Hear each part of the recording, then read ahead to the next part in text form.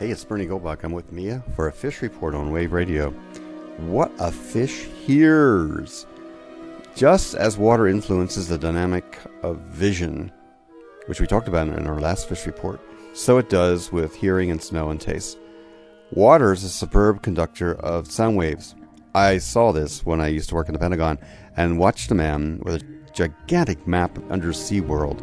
And I learned from him, as a submarine officer, how you can hear sounds traveling 5 times faster in water than they do on land.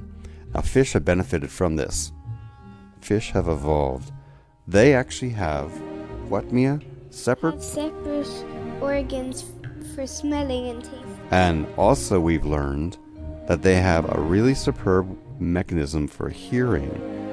There have been all kinds of ways of discovering that fish are producing sounds than any other group of vertebrate animals, which I think is pretty clever. Very interesting, because we're watching these fish in our own fish tank. There are all kinds of sounds that fish can make.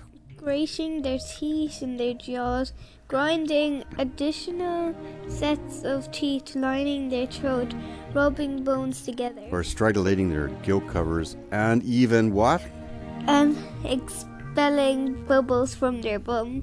We've watched fish make little bubbles from their undersides, and if you check it out on YouTube, you'll find out there are all kinds of noises fish make, such as hums, or whistles, thumps, stridulations, creaks, grunts, pops, croaks, pulses, drums, knocks, purrs, burrs, clicks, moans, chirps, buzzes, growls, and snaps. So notable are these sounds that some fishes that we've spotted in books we've read and in YouTube clips we've watched is that fish are actually categorized according to the noises they make. Like, there are fish called grunts, drums, and trumpeters, croakers, sea robins, and grunters.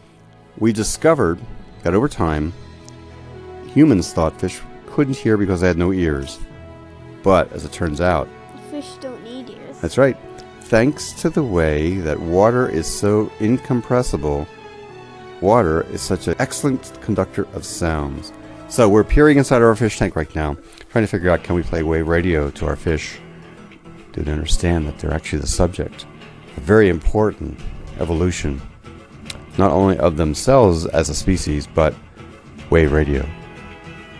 I'm Bernie with a fish report, thanking Mia for helping me and Jonathan Balcom for writing the book, What a Fish Knows. See you next week for another edition of Wave Radio. Bye for now.